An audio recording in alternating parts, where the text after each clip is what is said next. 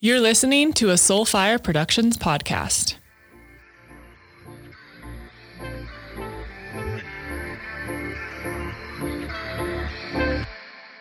Holy shit. Brooke Geahan, queen of the Heel Hive and Venom therapy, is on the show.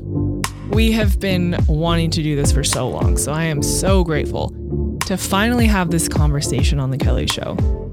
Brooke, where do I even begin? This woman is so important to the chronic illness community. When you think about who you want advocating for you and who you want on your side and on your team, she's definitely number one on the list, especially if you're dealing with something like Lyme disease. So I have never done Venom therapy.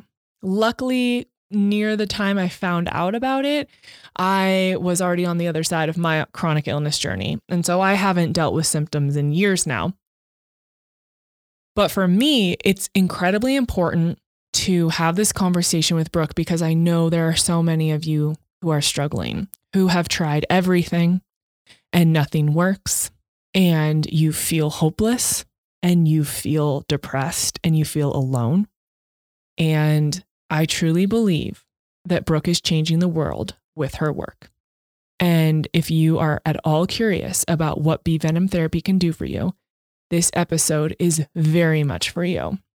And anyone you know who is at their wit's end and doesn't know where to go or is looking for an alternative path to taking drugs and antibiotics that likely will not do anything except for destroy your gut. So Brooke was just a part of the Unwell documentary on Netflix. So you can see her there. I can't remember if it's episode 5 or 6. Definitely go watch that. In this episode, we talk a lot about what she covers there. We get into sexual transmission of Lyme, the media portrayal of alternative medicine. How about this? Lyme, according to the CDC, is the second highest current pandemic with 1.9 million people dealing with it. There is such an effect on your brain from Lyme bacteria. So you're looking at brain issues.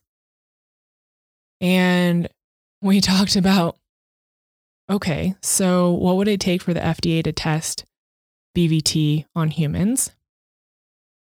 $54 million, which is why this is still almost like this underground treatment, right? Because to get things tested in the quote unquote proper channels, it takes a shit ton of money. We talk about what to do when you get bitten by a tick, the role of antibiotics at initial onset, but most people don't know they have Lyme disease until months or years later, so antibiotics don't do anything. And she goes through the process of BVT therapy from day one. And this was a really important part of the conversation. We talk about resenting your body and feeling disconnected. Of course that's going to happen. So I love this woman. I just love her. If you are curious or want to learn more just about chronic illness and healing in general and want the non-bullshit approach, Brooke is your girl. She is at Everyday Expert on Instagram as well as the Heel Hive. You can go to one of her retreats, learn from her personally. If you have any interest or curiosity about this, I highly recommend you reaching out to her. Before we get into this beautiful conversation, just want to tell you guys about Organifi.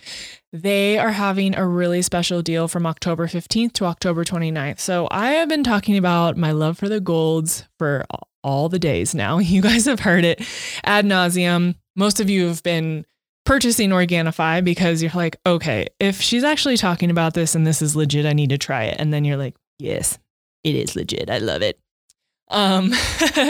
So the cool thing is this deal is for the golden trio. So you're going to get the regular gold, the pumpkin spice, which is a limited edition, and the chocolate gold. I mix all of them at some point and put that coconut butter in there, that hot water. It's frothy. It's so good. But the beautiful thing about this offering is that if you buy all 3, you're getting a free frother. These frothers are incredible.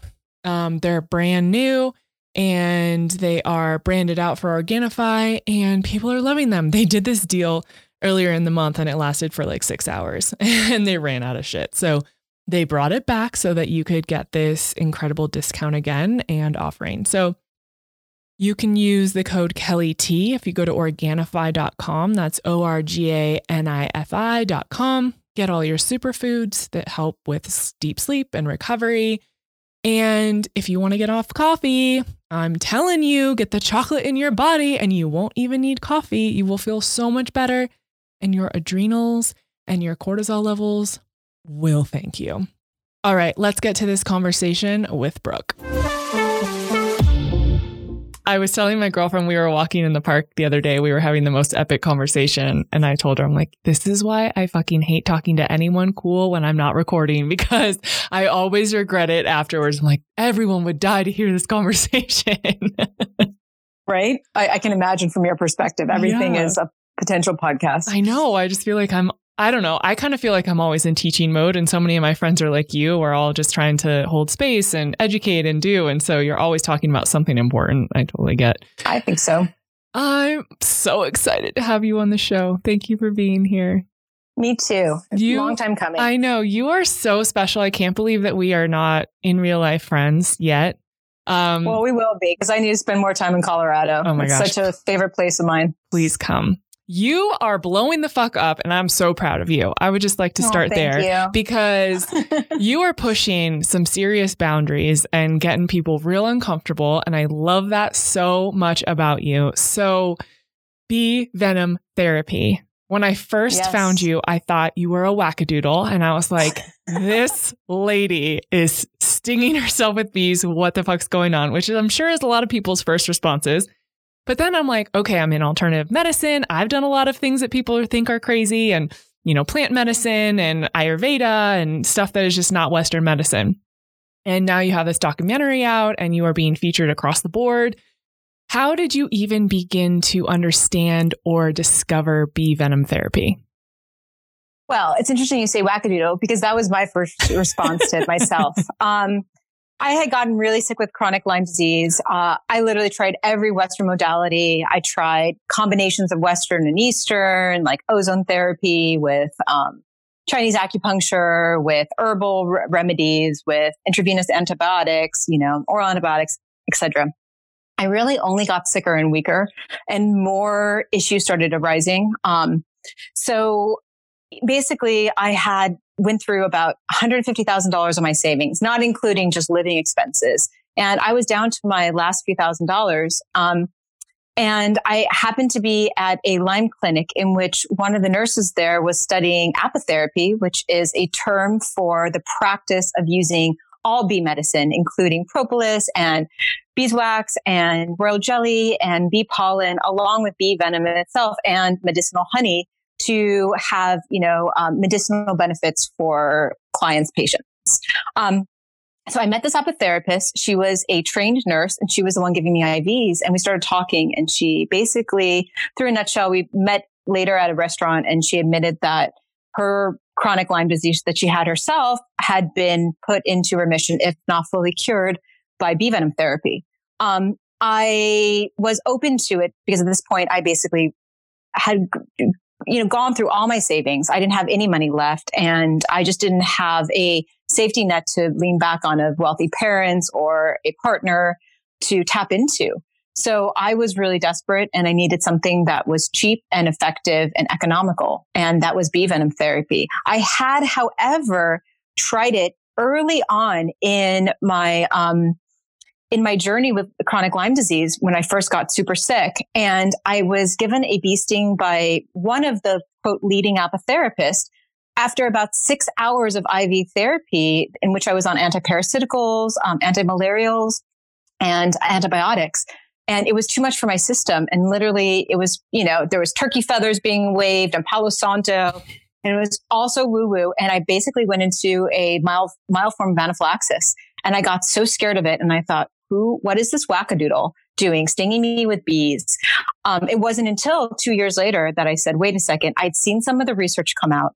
I then found a nurse that was basically proclaiming that it helped her, and she was willing to teach me. And so this time I knew more. I knew not to, layer the modalities on top of each other, like not to do oral antibiotics or IV antibiotics the same day I was doing bee stings, because at that point, I then had learned that bee venom was a very powerful antibacterial, another antiviral, and a antiparasitical. And I just thought, why would I layer when obviously my body can't take it? So I kind of started afresh, only then relied on the Lyme Clinic for IV support in terms of like nutrient therapy, and started having her sting me and teach me. Within 3 weeks, I was basically, before I started, I was reliant on a wheelchair to get around. I could still walk on my own, but if I had to go to the grocery store, I'd be in a wheelchair. If I had to go through an airport, I'd use a wheelchair. Within 3 weeks, I was hiking again. Wow. Not a long hike, but like a mile hike. Within a month, I started feeling like my brain was turning back on. In certain periods of my chronic Lyme, I lost the ability to speak. I lost the ability to read. I lost the ability to walk on my own. So for me to be able to regain this functionality was everything. And within 3 months, I was starting to feel that I was not only completely healing in a way that I hadn't healed for 2 years prior, but I was really going to not gain remission, which everyone talks about with Lyme disease. They don't talk about a cure. They talk about remission. I felt finally I was going to fully eradicate this and be free of this. And lo and behold, 2 years later, I was. And so it worked for me. And the research coming out about bee venom is just truly extraordinary, from how it eradicates, breast cancer to how it works against HIV.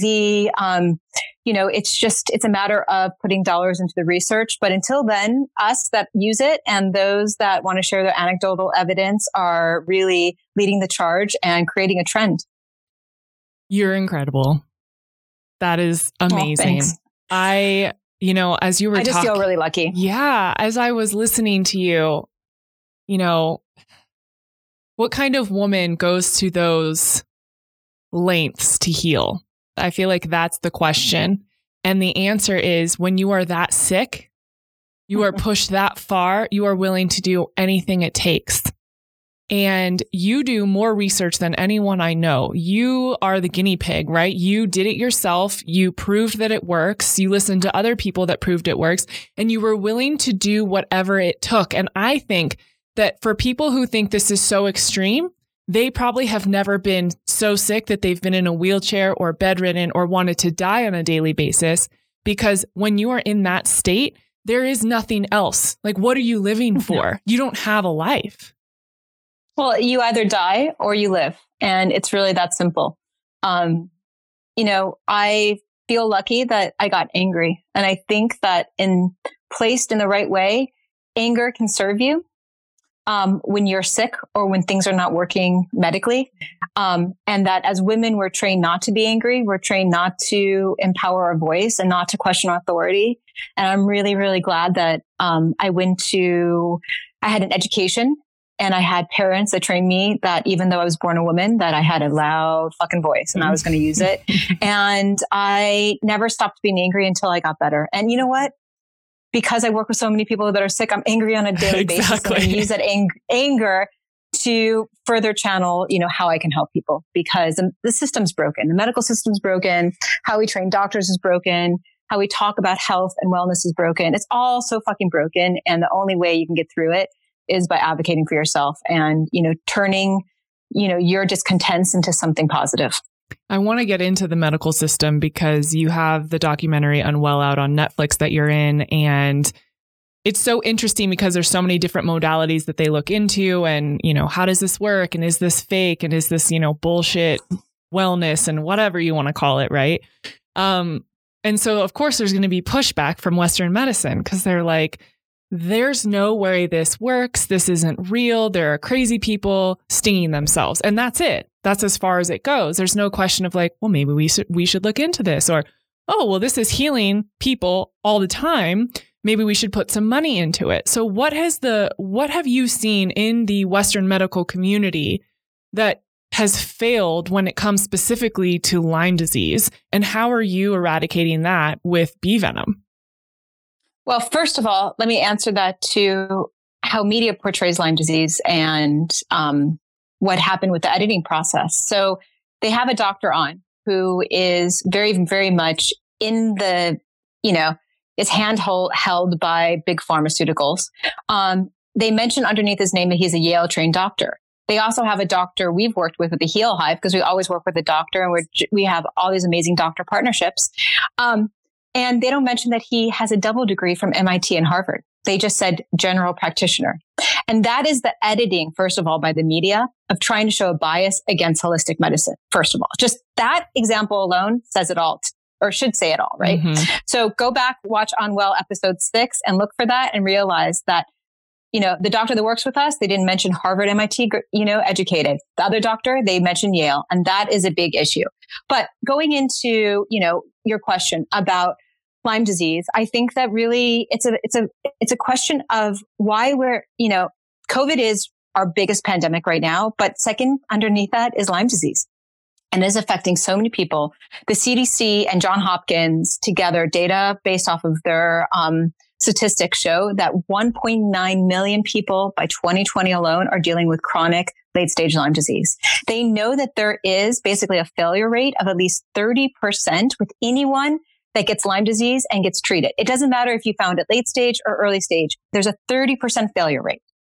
So the 1.9 million people that are suffering today don't necessarily know they're suffering because diagnostic testing is on par with COVID. It is abysmal. No money has gone to it, and doctors are not taught how to actually adequately test. On top of that, more sensitive tests that find Lyme bacteria and other tick-borne diseases are usually out of pocket and cost people upwards of $1,500 or more, which most people are living, paycheck to paycheck. They cannot afford that. Mm-hmm. So we're living in a crisis, very much like COVID, in which people are walking around sick and they have no idea that they're sick. Meanwhile, unlike COVID, we have these issues. COVID is more or less, even though there's some late stage issues with it that we're starting to see, more or less an acute diagnosis. It's an acute sickness. With Lyme disease, it is a very, very insidious disease in which you might have gotten, felt a little bit sick after a bite, not even realize you were bitten. The ticks can be as small as a poppy seed. Then all of a sudden, 3 months later, you start to have issues, from cystic fibroids to, thyroid issues to migraines, headaches, things that doctors dismiss as stress. And the problem is women are much more affected by it because we have estrogen. And estrogen feeds our histamine response. And so much of Lyme disease, the symptoms of it are, exacerbated by excess estrogen or excess histamine, which is why so many more women seem to be affected by Lyme disease than men. But as we can see from, baseball player that just died, I'm forgetting his name, the Mets baseball player that just died 2 weeks ago from what they called Alzheimer's in the media, but they actually had to backtrack and say, no, it was Lyme disease. Shut up. To Robin Williams. We're seeing that men are affected by it, not symptomatically so drastically day to day, but that they end up, because they don't have the outward symptoms like women do because they don't have any estrogen, they get affected by it because by the time that they really find it, it's really infected their brains. And on crazy statistics out there that when they excised nearly 500 brains of people with Alzheimer's, they found in nearly over 90% of them, Lyme bacteria plaques surrounding the amyloid Alzheimer plaques. So basically, they correlate that potentially Lyme Borrelia is the actual cause of Alzheimer's. And Lyme Borrelia has been around which is, this spirochete, the bacteria of Lyme disease, has been around, since literally the beginning of time. We find mummies with Lyme. It's just in the modern era, the Lyme has really become stronger. More people are getting sickened by it. And our immune defenses are down. So it's able to take more hold of our system than ever before. So it is a chronic disease. So many people don't even realize that they have it. The diagnostic, education for doctors is abysmal. And we're just not putting enough money into, the funding of it. On top of that, in terms of big business, Lyme disease, at least the pharmaceutical companies know, is going to be big business. And you know what? No one's going to be focusing on better diagnostics for Lyme until they have a cure that they can sell you, period. That's just how the medical system works. So do they want a cure though, or do they want to just create pharmaceuticals that you think are going to help you? I like to I like to blame Big Farm, but I don't like to create conspiracy. So I think that, and I know some people that work in Big Farm so I have a really interesting kind of insider look into a lot of big pharmaceutical. And I find that it's not always so dastardly. I just think that it's much more just, human laziness and greed, and just, the fact that we allow lobbyists to take over all of our politics. And, the people are not in control. So, I think that Big Farm, there's a lot of blame to be laid there. And I have made public correlations between the fact that it would cost basically about $54 million to do a human study of how bee venom therapy works against Lyme disease, specifically in humans, that would be FDA cleared. Who's going to pay for that? Usually Big Farm, but since Big Farm cannot patent a full live bee, they're not going to be doing that. They're going to be looking into how they can extract certain elements within whole bee venom to be able to then patent. And that is just not going to be a similar study as using a whole live bee venom, in terms of how it works, in humans. And it really does make a difference in terms of how it works, whether you're using a whole live bee or just different aspects in the bee venom. So without diving too deep into that at this moment, to answer your question, I think it's a matter of diagnostic problems with the system, problems with Big Farm, and problems with people just not understanding what Lyme disease is and how to protect themselves. And I always say, protect yourself before you wreck yourself. And most people don't even know proper, Lyme removal. Not Lyme disease, but tick removal. So anyone listening here, if you get bit by a tick, do not throw it away. Your initial reaction is to scream, shriek, pull it off, and throw it into the toilet or throw it into a waste bin. Please do not. Please send it away. Make sure it gets checked, because it's not just Lyme disease. It can carry over 10 other really dangerous co-infections that can cause just as much issues as Lyme disease. So send it in. Tickcheck.com, tickreport.com are great resources. Okay. And a PSA about that. No, I love it. I also didn't know you could mail a tick somewhere. So there you go. Now you know. Yes. Oh my gosh. Especially because you're in Colorado and you're hiking with your pups all the time. It's so important. Otherwise you're being put on antibiotics every season, or twice a season, or 3 times a season. So it prevents that, and you really know what you're dealing with.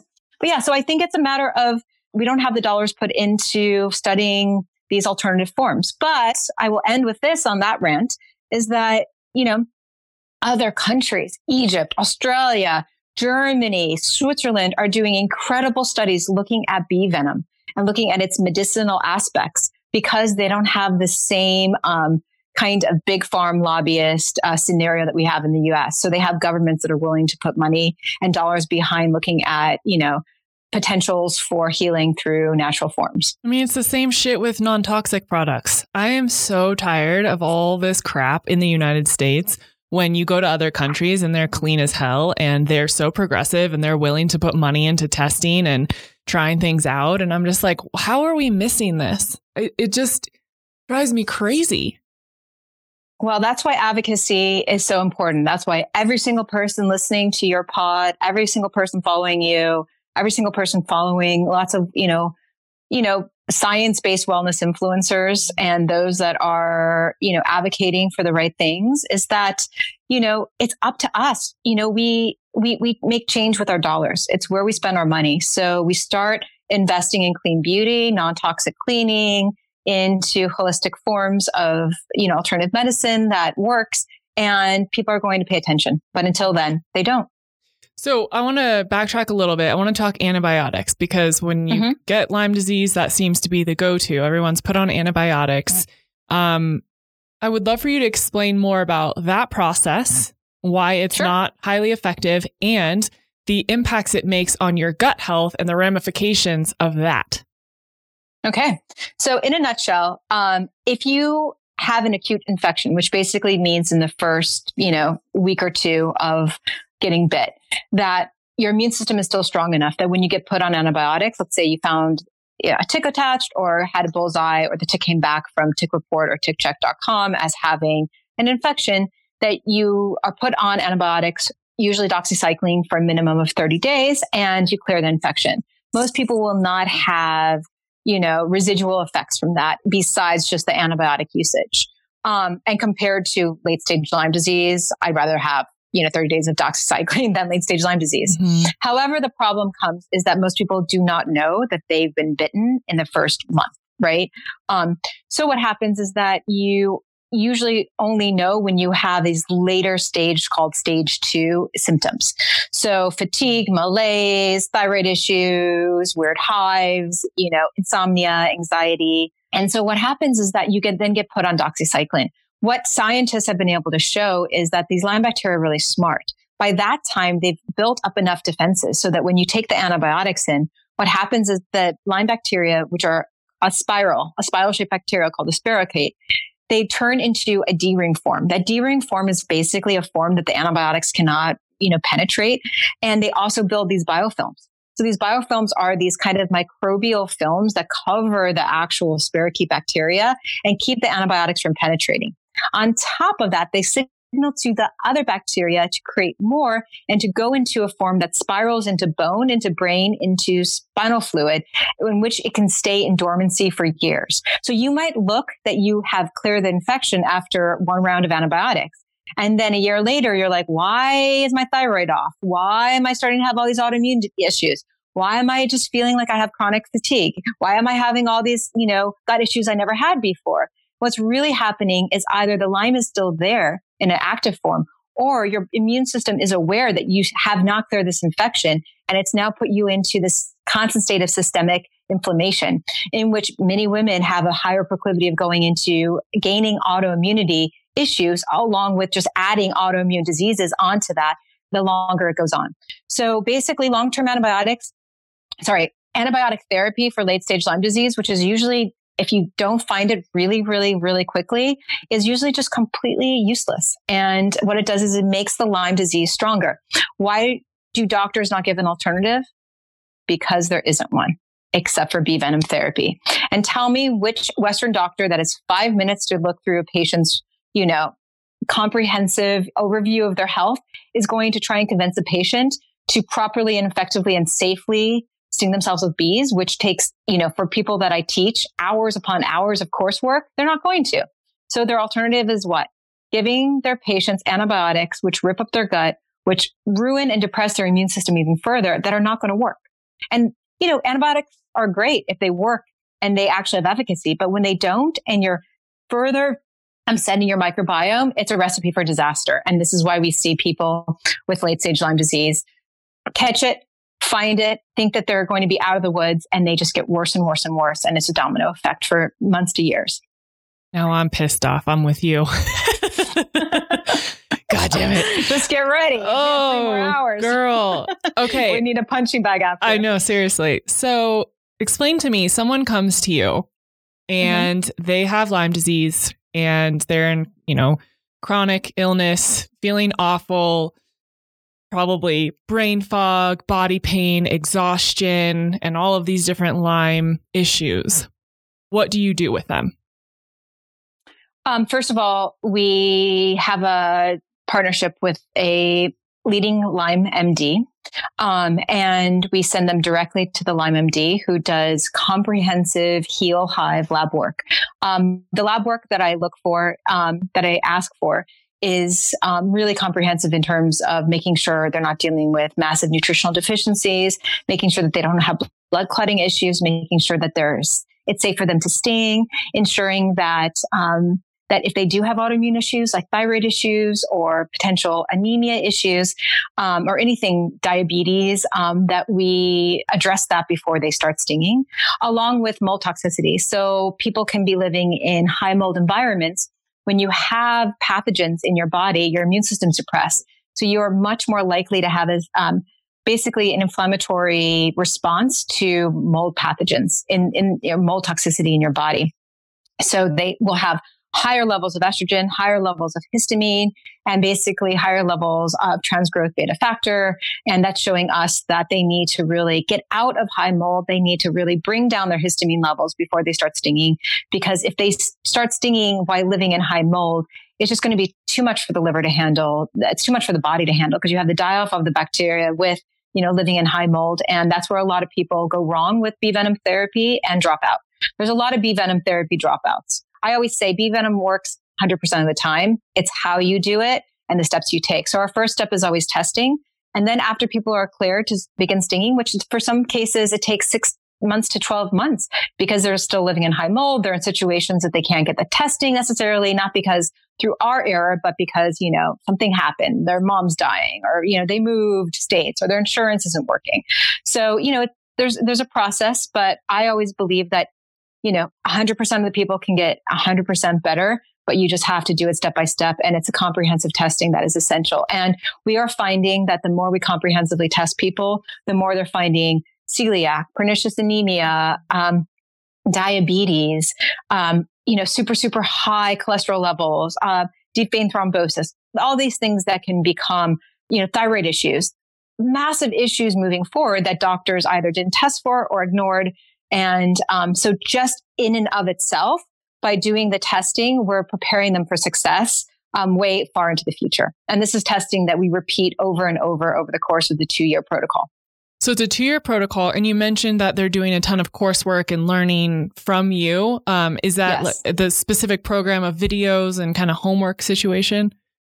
Yeah, I mean, we call it a boot camp because it really is a boot camp.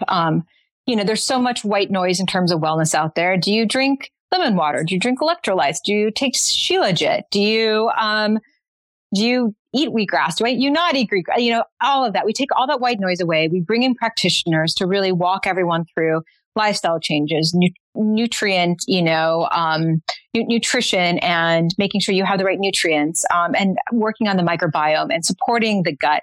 And, so many people make these, just really common mistakes where they think they're gluten-free, but yet they're taking supplements that have, gluten in them. They didn't even realize because, it was manufactured with vitamin E that is gluten derived, right? So there's just we basically take all of the kind of the guesswork out of each step you have to take in order to heal.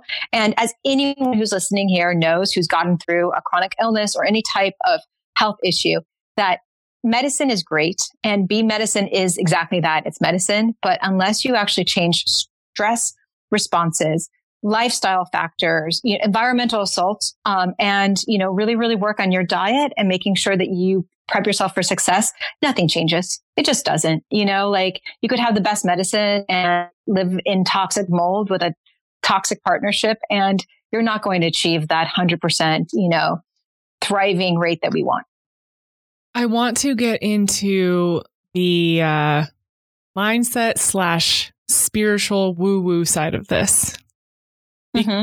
Because I love what you just said. It's this holistic, all-encompassing approach. You can't just change one thing and expect overnight you're all of a sudden going to be better when you're eating pizza and drinking beer, right? And I think so many people with chronic illness, I don't know what it is, but we go into self-sabotage and we're like, oh, I'll just have this one beer or this one slice and it'll be fine. And it's not. And you feel awful for weeks afterwards. I have been there. I have done it. I totally understand. And like you said, living in stressful, toxic environments, relationships, and we're like, this has nothing to do with me being sick. And I just want to shake them and be like, it has so much to do with you being sick and not being able to heal. I know that you come from such a science background. I would love for your approach when it comes to the woo-woo and the spiritual and the mindset and how that plays in for you. I don't think having a healthy lifestyle and having non-toxic relationships is woo-woo. I think science has proven that stress raises cortisol, which raises our inflammatory response, which causes us to have lifelong issues if we don't get it under control. We know that, so much of the way that we build new housing structures has, overuse of drywall, cheap, really, really cheaply built housing that then encourages mold growth. I mean, there is a scientific reason for all of this.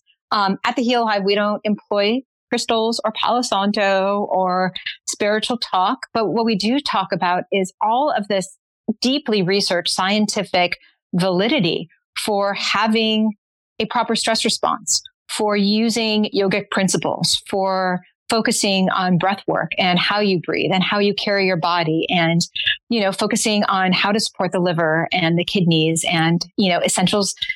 One of our first one of our first modules is hydration. And people come to us who have literally been working on their health for 3 to 4 years. And just from our first module, their minds are blown. They're like, holy shit, I didn't even understand the foundational basics of hydration. So, I think again, it goes down to really education, is that we cannot expect people not to want to cheat with some gluten pizza, not to want to indulge themselves when they are sick, they're tired, and they're not getting properly taught and educated on, what a healthy body is and, how we were healthy 100 years ago. And I always say to people, I'm not teaching you anything new. I'm just teaching you everything that your grandmother already knew. That's so good. Where do you stand on things like trauma and experiences in life that are stored in the body, that stick with us, that then perpetuate or create chronic illness? Well, one of my best friends, Dr. Jamison Webster, wrote a book called Conversion Disorder. And she's a psychoanalyst. And she was the one when I was in my 20s that forced me, literally, because she's my best friend and they could, best friends can do this, being like, you need psychoanalysis. So I went into deep 3 years of Lacanian on 5 days a week, sometimes on the couch, working through all of it. And I felt really lucky when I got sick that I'd gone through 3 years therapy, because that training allowed me to understand how to communicate with myself and how to be honest with myself. And I think so many people miss out with not getting really, really deep root cause talk therapy because we have traumas and they influence our life. I'm not going to lie. I still carry traumas from being chronically ill. Mm-hmm. I'm going through an IVF process and daily I get, re-traumatized by all of the lack of care and all the disasters I went through with Lyme disease. And I feel like I'm go through it with IVF. But, you learn over time to not be ruled by what goes wrong, but to learn that by empowering yourself and by having great tools and support systems in place, that when bad things happen and when things don't work out to what you expect, that you can get through it. It doesn't mean that the trauma ever goes away. And in terms of PTSD and, the traumas we hold within our bodies, I absolutely believe that. And I think leading scientists, psychological science, researchers, psychoanalysts all understand. I mean, Freud was the first one, the fainting syndrome, women being so overwhelmed that they would just faint. We absolutely hold traumas and they come through in our bodies. That is scientific, that's scientific fact. It's how we get through it. And everyone has different ways. Some seem more woo-woo than others. But if you do not deal with the trauma, if you do not address it in the right way, it will eat you alive. And it doesn't matter if you physically, your blood serum levels look fine again. You're never going to get back to that place of really allowing yourself to thrive until you handle, the traumas. And traumas are daily. It doesn't matter if you've gotten through past traumas. You're always going to deal with trauma. It's about having the right, education, psychological education, and support systems in place so that when you encounter bad times, that you know exactly how to get help. And I feel for everyone who doesn't have that help, at the Heal Hive, we actually employ 2 trauma therapists. And we also have a psychoanalyst who teaches in our new course. Yes. So mental health therapy is a major thing for us. And it's also because I think sick people can encourage trauma in other sick people. So it's really about a matter for us of making sure that all the community support at the Heal Hive is really positive, because as these, health threads, blogs, Facebook groups, you can go into the deep, dark well of just fear and trauma that other people are feeling. And it's really about, I always say, go towards the light, not in that way, not in the morbid way, but go towards what serves you, what makes you feel lighter, what's positive, because chronic illness is hard enough and there's so much darkness out there. Something Connor likes to say, he's launching this new coaching program for people and he's explaining it as if you're the type of person who wants to shove a crystal up your ass and think that your life is going to be better, this is not the program for you. And I just thought of that while you were talking, because I think that especially in wellness, which is just so fucked up now because it's just so easily monetized in so many ways, and spirituality, the same thing. It's like we think we can, shove a crystal up our butt or just meditate our way out of anything. And it's like, this does not work like that. You are in choice. You must take action. And there are so many things to learn along the way. And I just love how you make such difficult, scary topics and things to go through digestible and approachable. You're like, I'm not going to fix you. I'm going to help you heal yourself. I'm going to educate you. I'm going to hold the space for you. And you get to do this for yourself. And I think so many of the people you probably work with have not advocated for themselves before. They have not tried to heal themselves. They have given their power away. They have been disempowered. And you are creating such a beautiful space to change that script. And I love that. Well, thank you. I think that Lyme disease is, an issue, but really at issue is our entire broken system. So, I could teach you, I could give you a fish, right? But if I could teach you how to fish for yourself, then I'm making sure that you stay healthy the rest of your life. And that education I give to you, or that I provide for you, you are then providing by default to your entire community. And I have tingles right now. I really feel that the more we educate ourselves and empower ourselves, that the more change happens, on a subconscious level even. So yeah, it means a lot to me.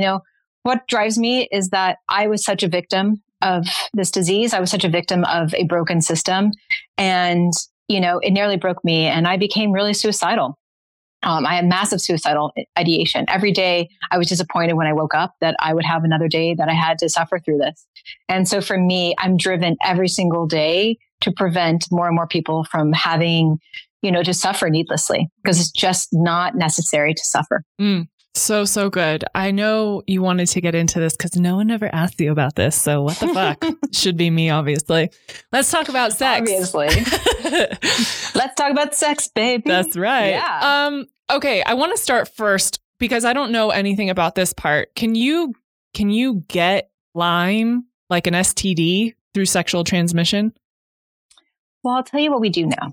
I'll tell you that in Canada, they warn couples to use protection if one of the partners has Lyme disease. We know other countries do the same. We know that spirochete bacteria is very similar to syphilis. They're both spiral-shaped bacteria. And syphilis is a STD, whereas the spirochete of Lyme disease, Lyme borrelia, is also a spiral that has been seen in the fluid, seminal fluid and vaginal fluid of both women and men. And if the bacteria is in the fluid, the same as syphilis is, why would we not actually imagine that it can be transmitted? The sad part is there's just not enough studies. But what we do know is that so many people have entire families that are decimated by this disease. And many times, a husband will be someone who is, constantly out in nature, woodsman, a backpacker, hiker. The mother isn't. And then somehow the mother gets Lyme disease, passes it on to her children, and the whole family's sick, and the father only knows later. So we see, familial Lyme disease all the time. Now that can be partly to do with the fact that they're in the same endemic areas with really, really high rates of, tick-borne illness. But at the same time, other countries are willing to express worries that it is a sexually transmitted disease. We've seen spirochetes within, seminal fluid, in terms of vaginal fluid. So it doesn't take a scientist to come to the conclusion that why you have, acute Lyme disease, chronic Lyme disease, you should be using protection until you really get a handle on it. There's no doubt at all. When my now husband, but boyfriend at the time, and I first got together, it was a really hard discussion we had to have about the fact that he should use a condom. And, it's not, it really sucks to be a woman and have been sick, not dated for years, not had sex for years, and be like, hey man, I might give you a communicable disease that basically has destroyed my life. Do you want to have sex? Come do me, baby. That's very sexy. Mm-hmm. Right? He was like, let me jump on top of you. Great. Yeah. So I think it really begs more research. Sadly, there's just no funding going into that. So, I always say use common sense. So my experience when I was really sick is that I had no sex drive. My libido dropped completely. And this was from 19 until, 28, 29. I was dry. My hormones were all over the place. I didn't have a steady period. I had been on birth control from 15 till about 27, I think. And it was just all over the place. And I know that chronic illness and everything happening in my body was creating this. So what are the Lyme experiences? I'd never had Lyme, but what are the Lyme experiences when it comes to sex and issues there? Great question. I think that many experience a massive loss of libido. They have massive thyroid issues, adrenal issues, hormonal issues that play a part. And many are just too sick. I mean, they're just socially isolated to begin with or bedridden to have a sex drive. When I first got sick, I did not have that issue. I still had quite a crazy sex drive. My issue, which I've heard from other people with Lyme disease as well, is that I literally could not masturbate or have sex because of the fact that if I did, that just the effort of it and all of the kind of chemical explosions that happened afterwards would literally lay me out for like 2 days. So it sucked. I basically was then having to train my body not to have a sex drive because I would only feel worse after. And that is another commonality. So it basically, you're screwed either way. You either basically have a raging sex drive, but you have sex and feel like shit for days after, or you don't have no sex drive, and you just feel more miserable because we're sexual creatures. And when we do not have a sex drive, we're missing something integral in, I think our spiritual process, our soulful process, our heart center. And it's a damn fucking shame. How did that lead you to being disconnected with your body? Because I imagine if you're not masturbating, you're not having sex. I mean, I've been there. You're not even connected with the feminine, your womb. You're just kind of out of your body and resenting your body in a lot of ways. I'm so glad you brought that up. I was actually in the shower this morning thinking about, what we're going to talk about today. And I was thinking about how important it is that we never talk about the fact that, and something that we address at the Heal Hive is that, you start to hate your body when you get sick. Your body is not serving you. And it's so much easier to be disconnected, which I think leads to indulging in things you shouldn't indulge in, or, physically, emotionally, just disconnecting from your sexual experience because your body becomes your enemy instead of your friend. And so much of the work we do in regarding trauma and just working with our clients is having them love their body again. And we create like very prescriptive programs so that we take the guesswork out of how to love your body so that you're just on a program of breath work and self-love and journaling and therapy so that, you don't have to kind of say, okay, Brooke, like this is the time, this is the hour you self-love. We allow you to just basically have that scheduled in a prescriptive way of like, no, we're here to remind you. Your body just needs the right tools. It hasn't been given the right tools. Your body wants to get better. And we just repeat over and over. Your body wants to get better. You don't have the tools yet. You're gaining those tools. And just that alone, I think, is really powerful for people to, I think when we are so scared of failure that it's easier to live in denial. It's easier to like just dismiss our body and to disconnect from it. And I think that also creates dysautonomia, which is this feeling. That's a real word. It is. Damn, that's a good one. I don't know if I said it right, but dysautonomia. But I think it also happens when the Lyme infects the brain. And in fact, there's something called neurological Lyme, but it's a feeling of being completely disconnected from the body. I also think that there's a emotional aspect to that over time, the sicker you get, it's a protective aspect. You have to disengage and feel disengaged from your body in order to even survive when you're in constant pain. So how do we get back to ourselves? How do we get back to feeling whole again? That's a really fucking good question. It's really hard. And, it takes time.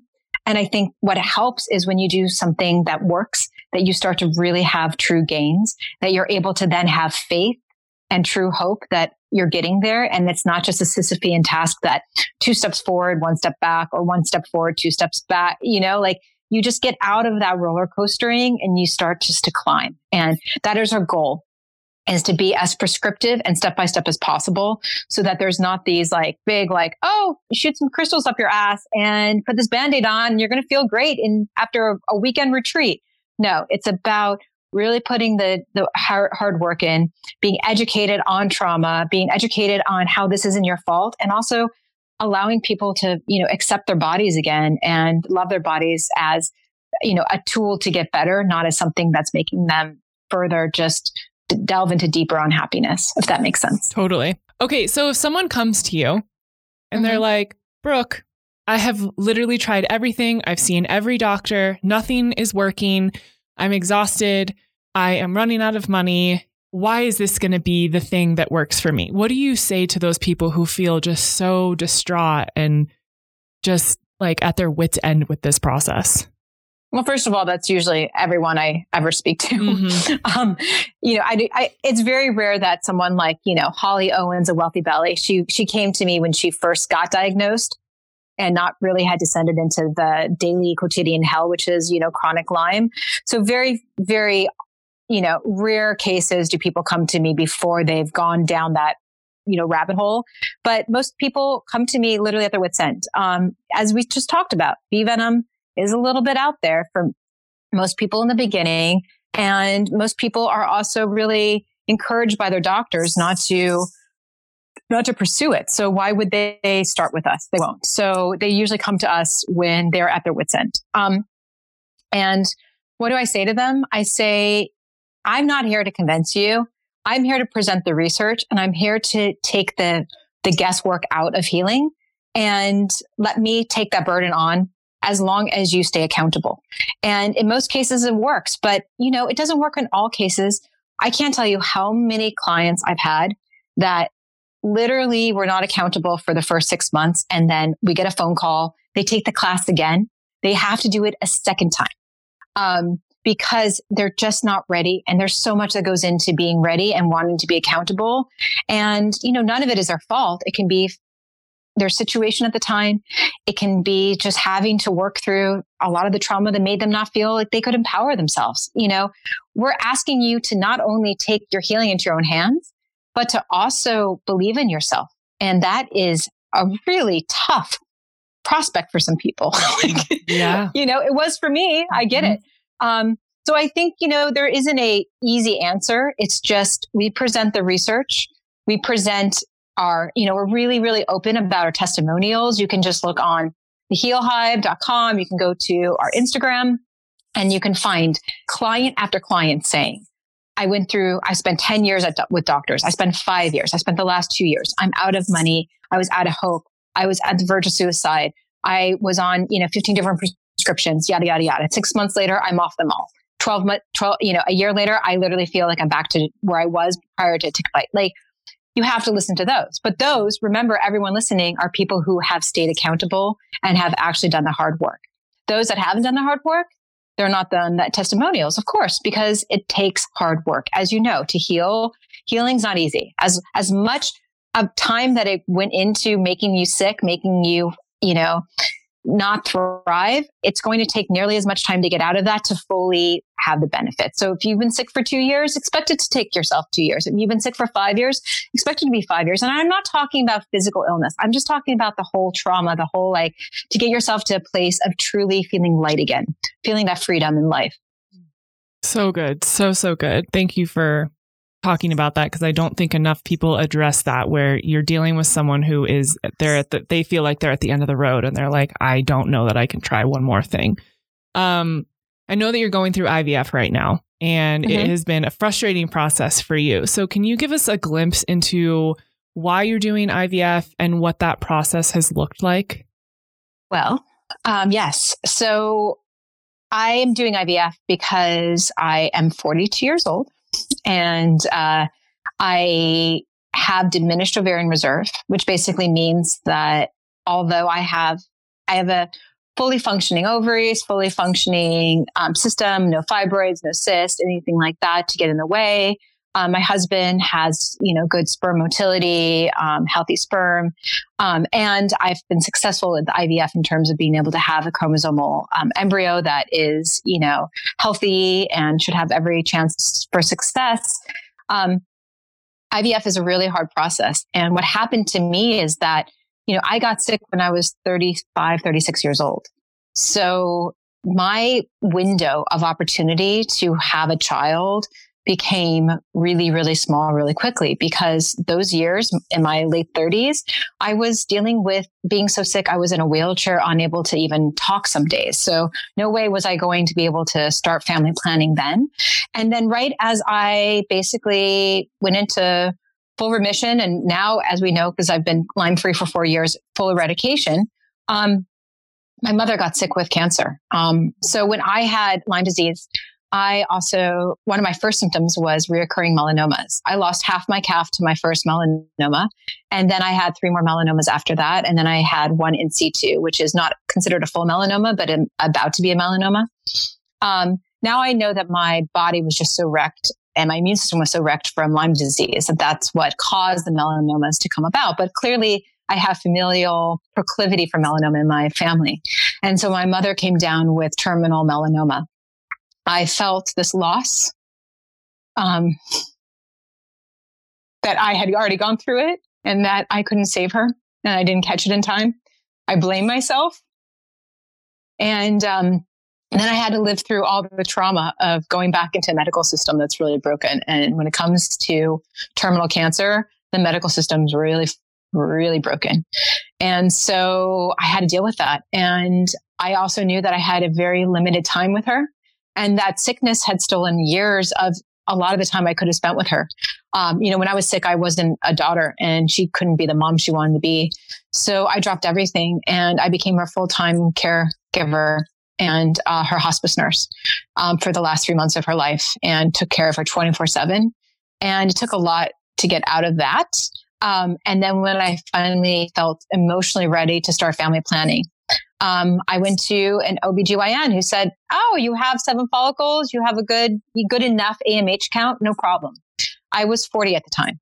I should have gone directly to a fertility endocrinologist, not an OBGYN. And that is my best piece of advice for anyone here. Do not trust an OBGYN for fertility. Trust a fertility specialist for fertility. And so I wasted another year trying to get pregnant naturally. And then at 41, I finally was like, well, this isn't working. Went to go have a few consults with fertility endocrinologists that looked at my numbers, which had plummeted, which happens between like 39 and 41. And they said, you have no choice. It's IVF or bust. And it's not easy. I'm running a company. My biggest struggle the last year and a half has been how to balance trying to build a beautiful baby inside my body while also, carrying the weight and the burden of hundreds upon hundreds of people's sickness, which I feel just as passionate. I feel like they're not my children, but I feel just a responsibility to them as I do for this unborn child I want to carry. And so, I every day I deal with a work balance situation. But it takes time, and IVF takes a long time, and I had friends that went through it and they said, no matter what you think is your trajectory, no matter what your timeline is, add a year to it, add 2 years to it. It takes time. And it does. And that's what I've gone through. So, there's been some medical errors. There's been some moments of cancellation because of the pandemic. I couldn't go forward for 3 months, which was devastating when the IVF clinics were closed. And there was just then, I also was getting married in the midst of it. So life just happened and got in the way. So now I am 42 and, putting an embryo in hopefully next month. I just had an IVF cycle canceled because I ovulated through my transplant meds, which can happen. And now I have to change my meds, to a different protocol. And it's just, you really have to steel yourself. And, I like to think that dealing with chronic Lyme disease prepared me for dealing with IVF trauma, but it really doesn't. It just basically reminds you that you're always going to face medical traumas. We all die.